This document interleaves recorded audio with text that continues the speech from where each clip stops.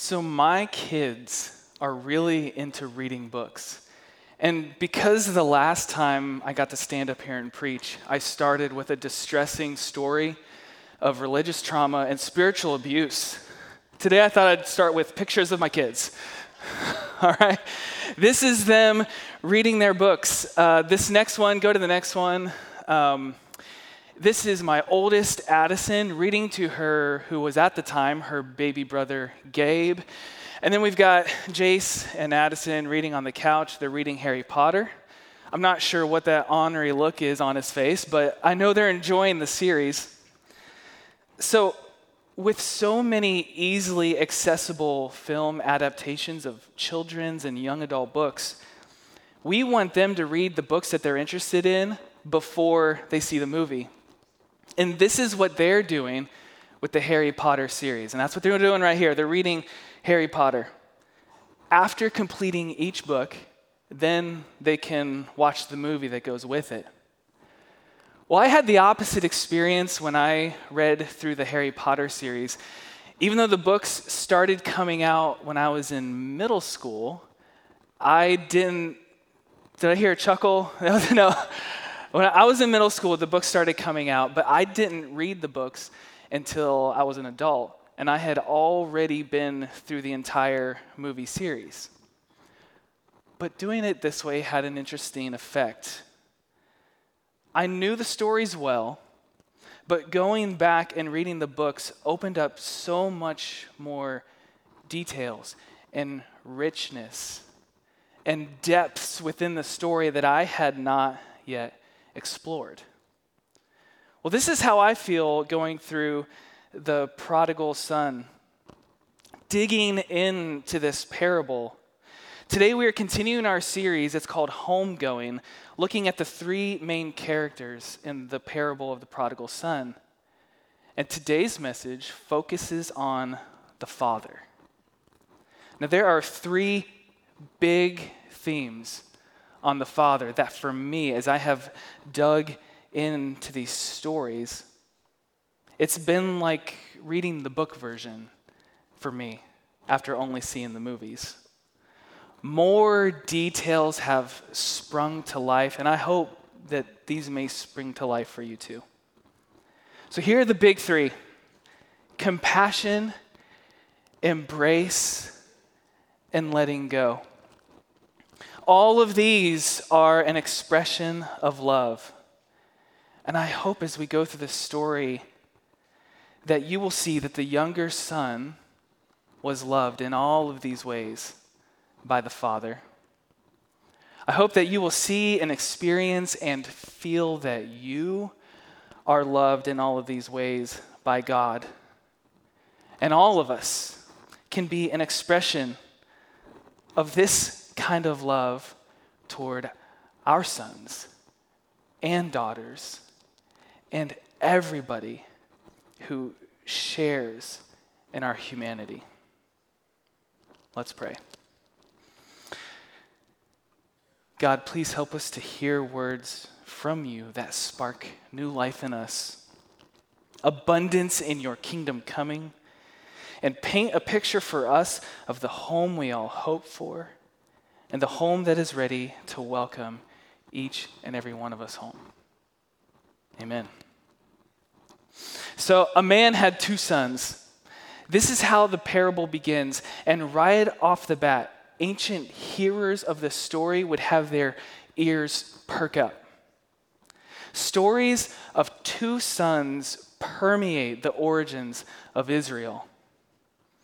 Adam had two very famous sons, Cain and Abel.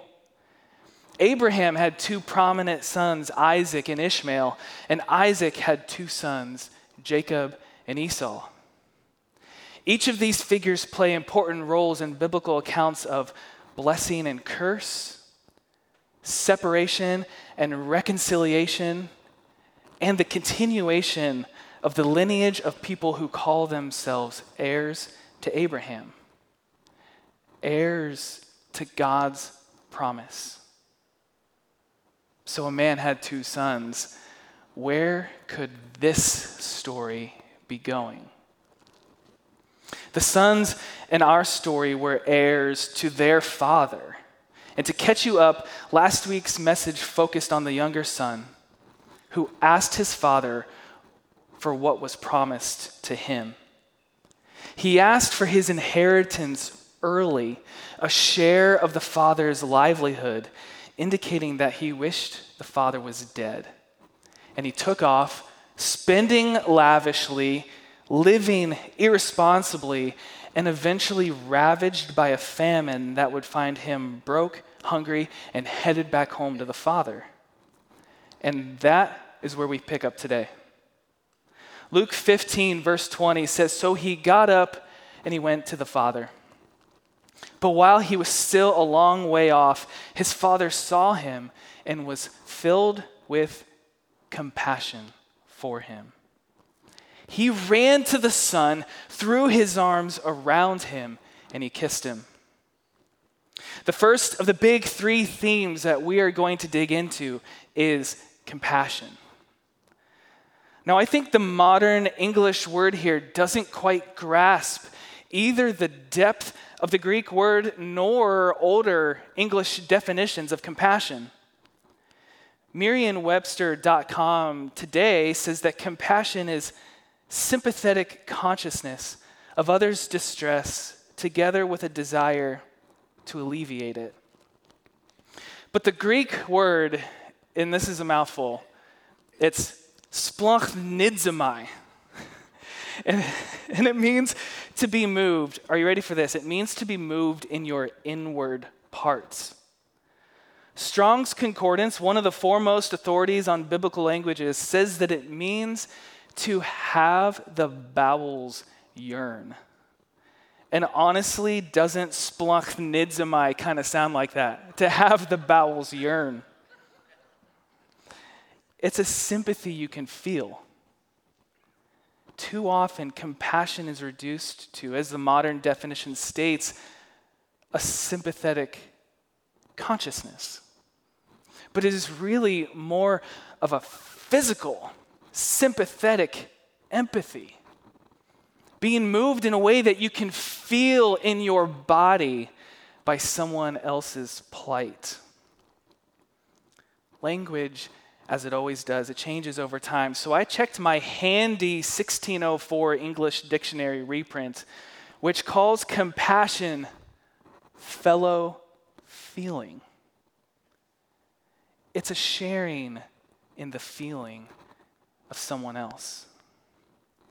Now, this dictionary came out in the same general time frame as the first King James Bible. So when they translated splachnizomai as compassion, I think they were probably onto something.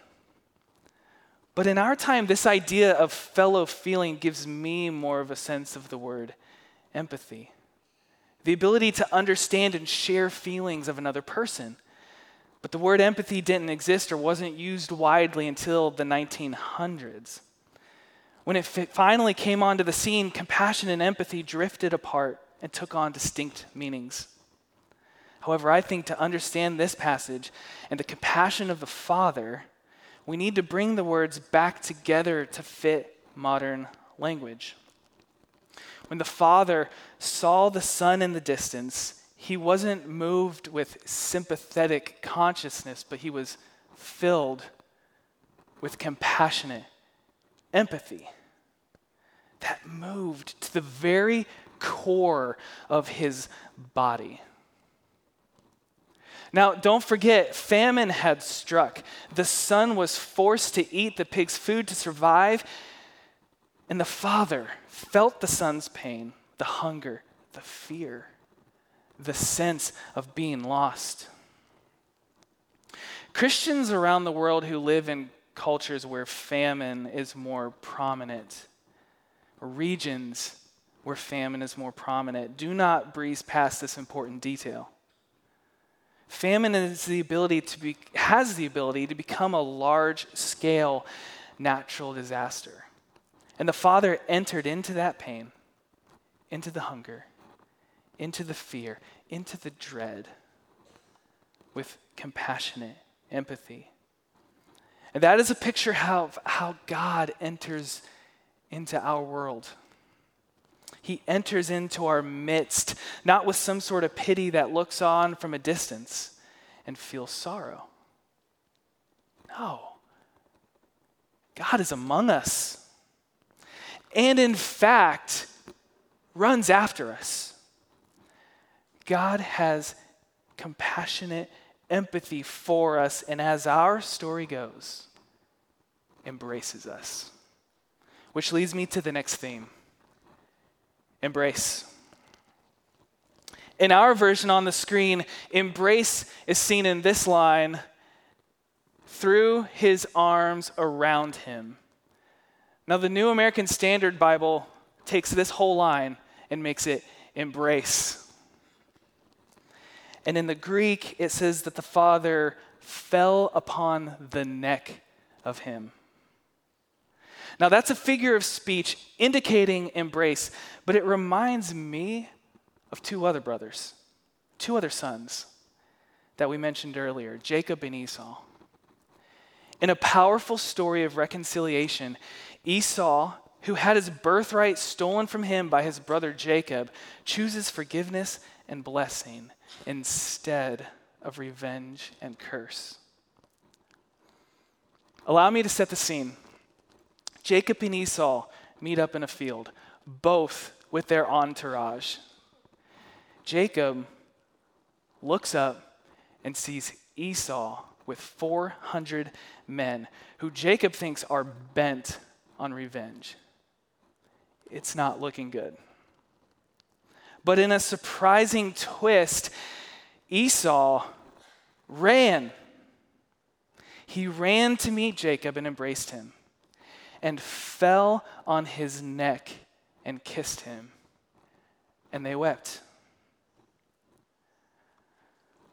Our parable of the father echoes this ancient story. Esau had every right to be mad, except his inheritance, his livelihood, his blessing was stolen. But upon meeting again, he ran. He fell upon his brother's neck and he kissed him. The parable of the father teaches us that the story of Esau isn't merely some incredible, far-fetched story about idealized reconciliation. But instead, this is indeed how our Father runs after and embraces us. But there's something else about this word, fell.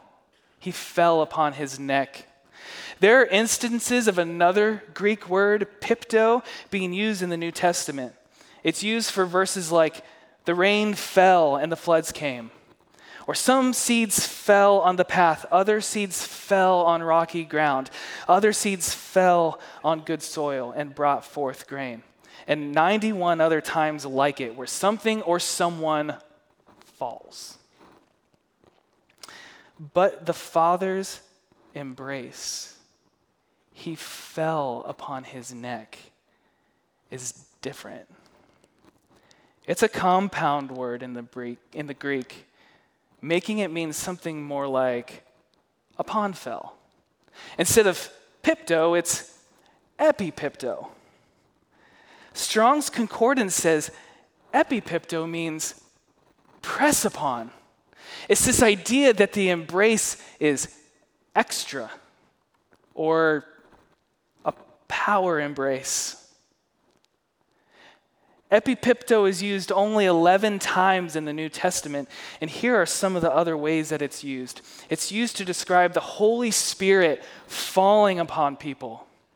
It's used to describe fear falling upon people. And even one instance in the New Testament where the Apostle Paul falls upon a young child in order to resurrect him from the dead.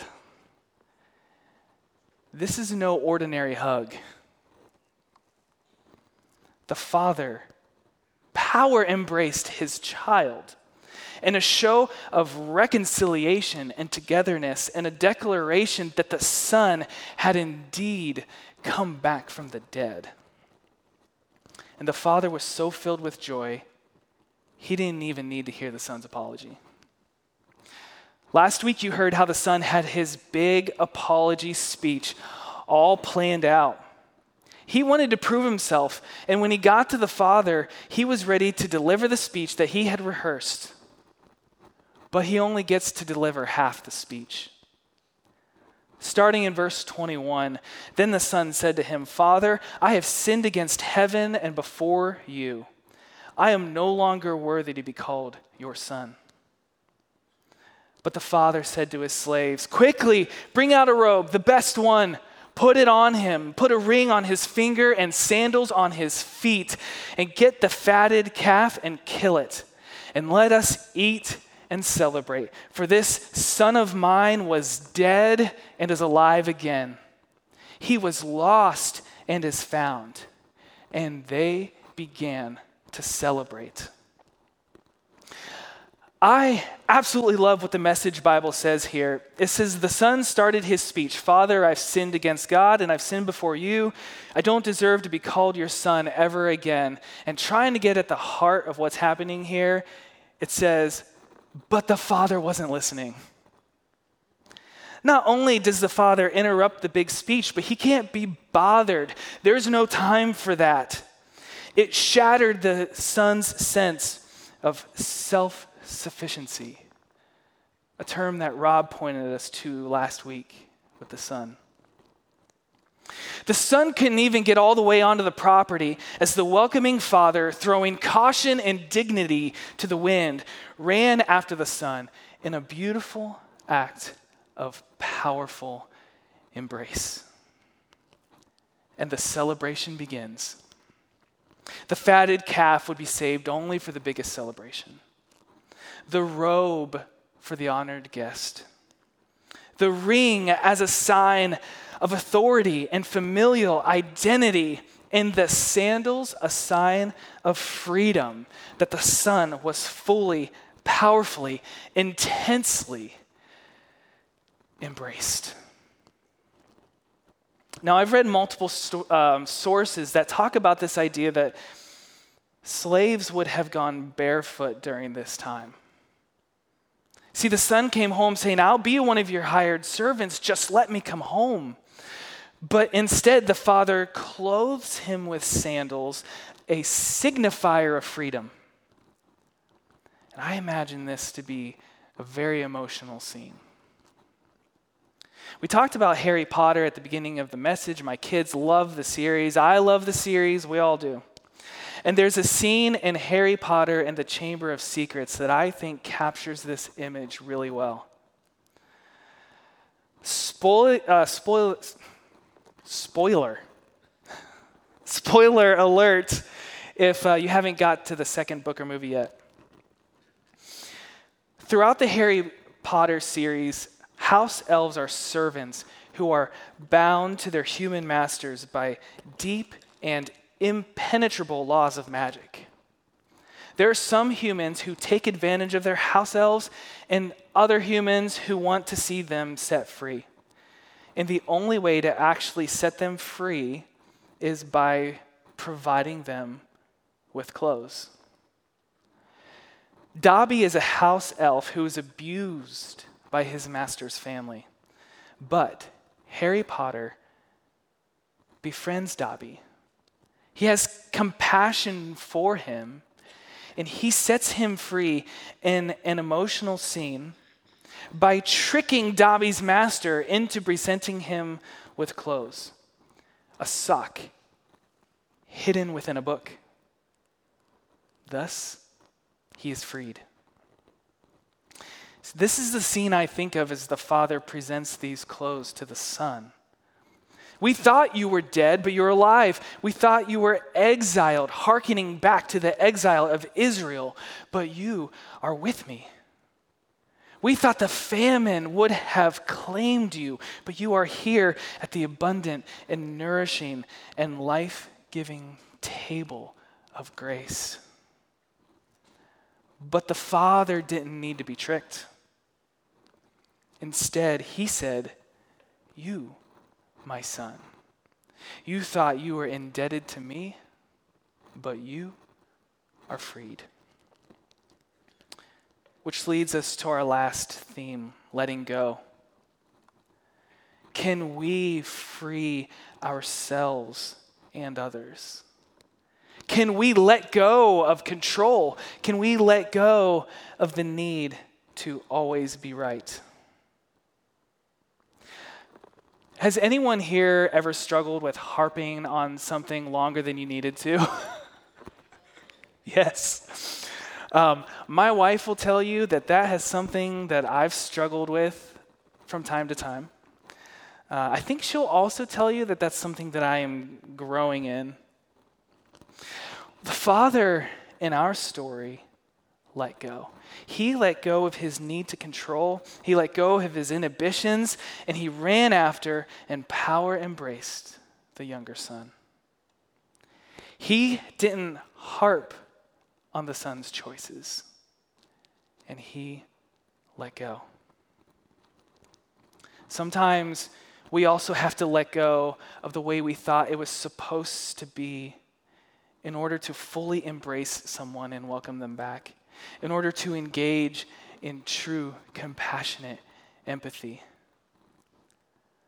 But we must also let go of the way we thought it was supposed to be in order to be open to the way that God needs to work in and through us. Matthew 4:18 and 20 says, as Jesus was walking beside the Sea of Galilee, he saw two brothers. Here we go again with the two brothers. Simon called Peter and his brother Andrew. They were casting a net into the lake, for they were fishermen. Come, follow me, Jesus said, and I will send you out to fish for people. And at once they left their nets and they followed him. The word left, it's the Greek word aphiemi.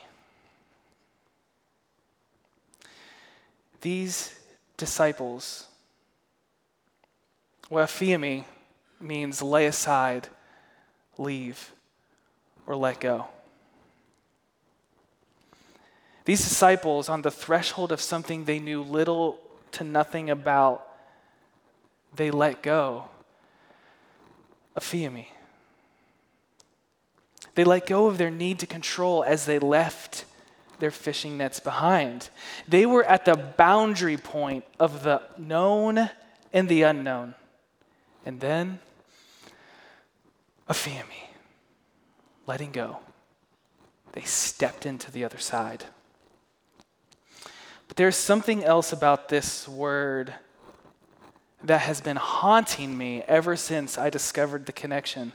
There's another frequent New Testament usage of this word, and that is forgive. God has forgiven you. Aphiemi. Let go. He has freed you, released you, let go of your crimes, and has run down the road to embrace you. And we must do the same. Forgiveness restores the balance. It releases people and communities from bondage. When we forgive those who have done wrongs against us, we follow the example of the forgiving Father and release them from the retribution. Release them from the grip of our grudges. And when you release someone in that way, it somehow and mysteriously releases you.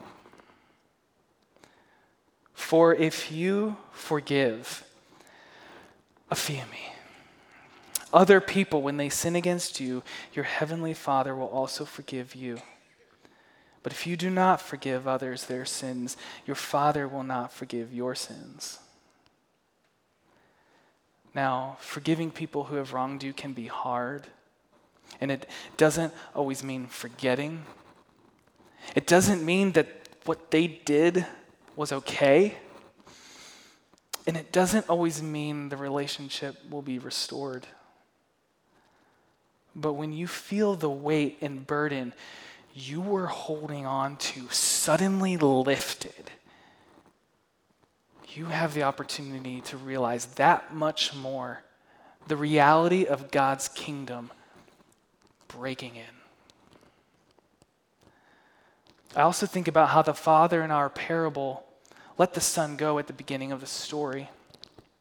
He released control of the situation and sent the son off on his journey. And just like the father, we must let go of some of our fears and release control. Sometimes we just want to skip to the end, to the good part, to the celebration. But in that assumption, we may take for granted that the good part may well be in the journey. When has it ever worked for someone to tell you all the right answers, and when you weren't even asking, and suddenly you said, "Oh, now I get it"? I think about this with my kids. Now, I'm not just going to send my kids out to be chewed up and spit back out by the world. But for me, this concept of aphiemi may look like letting go of some control. It may look like me not always needing to be right. It may be letting them go on a journey of authentic questions and discovery.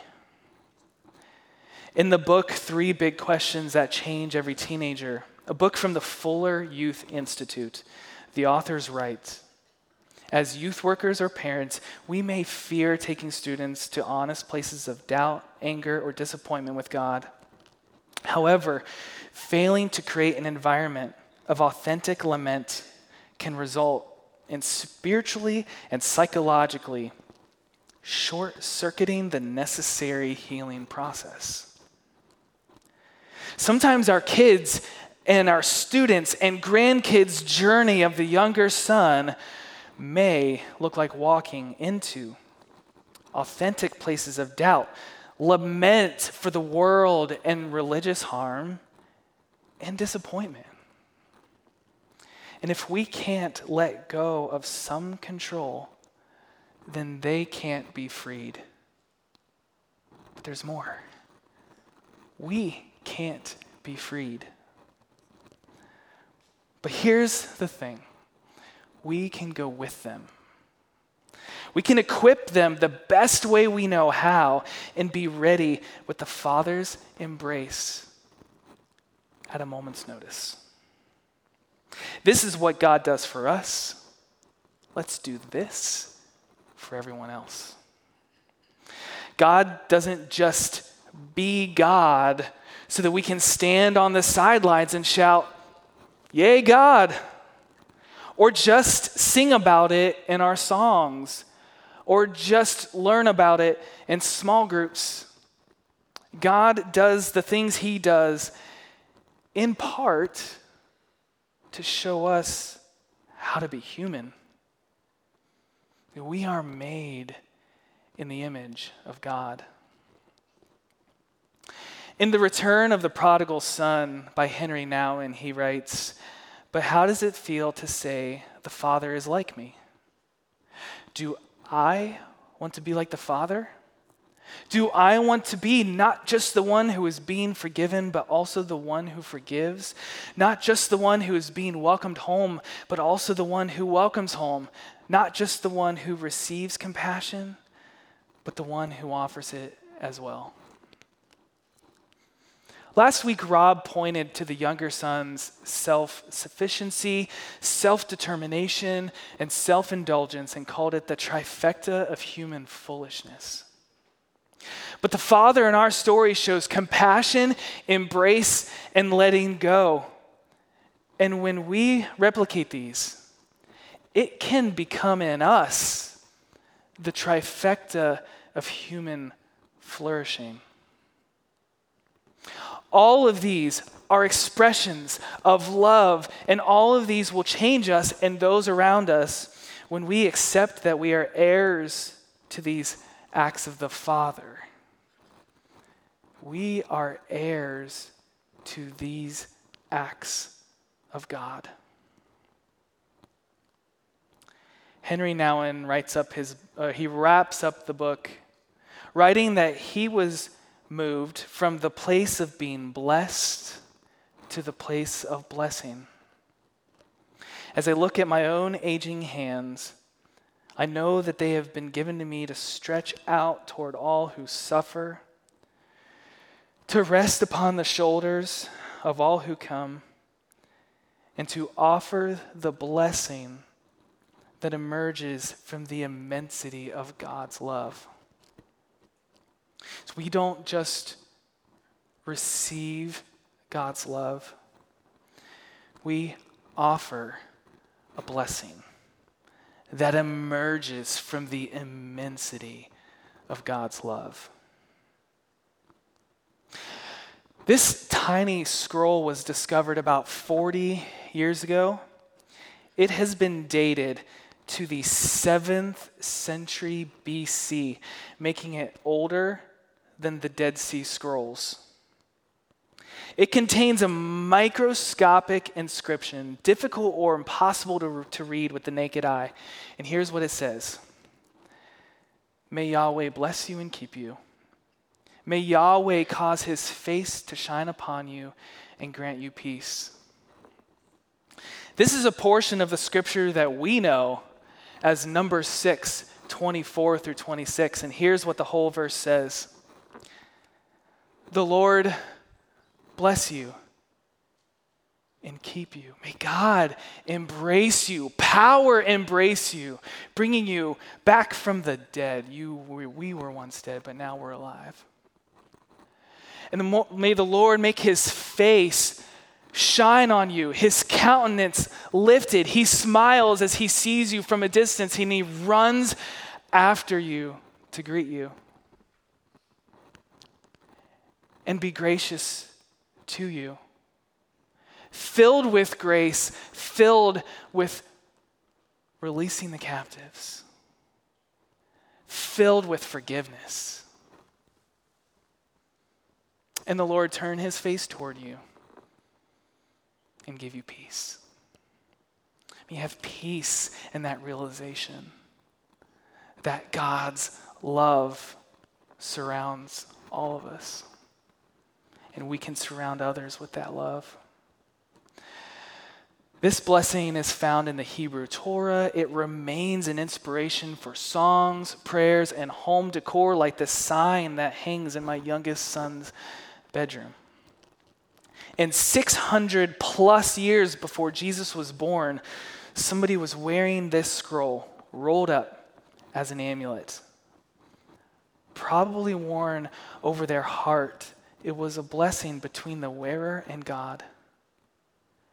It was a covenant, a commitment, a sign of God's commitment, a reminder that we are heirs to God's compassion, heirs to God's embrace, and heirs and enactors of God's forgiveness. As we sing our final song, I want to invite you to sit or stand or take whatever other posture that you choose. But here's what I do want you to do during this song. I want you to take communion. Take your time. During this last song, whenever you are ready, if you didn't get it when you came in, you can get communion from the doors where you entered the worship center. Whenever you are ready, take the bread and then the cup.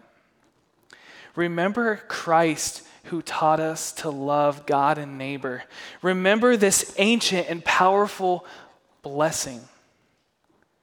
Remember you are heirs to God's love, and remember we are sent to be the blessing of compassion and embrace and forgiveness. This is the home we are running to, and that is good news for all people.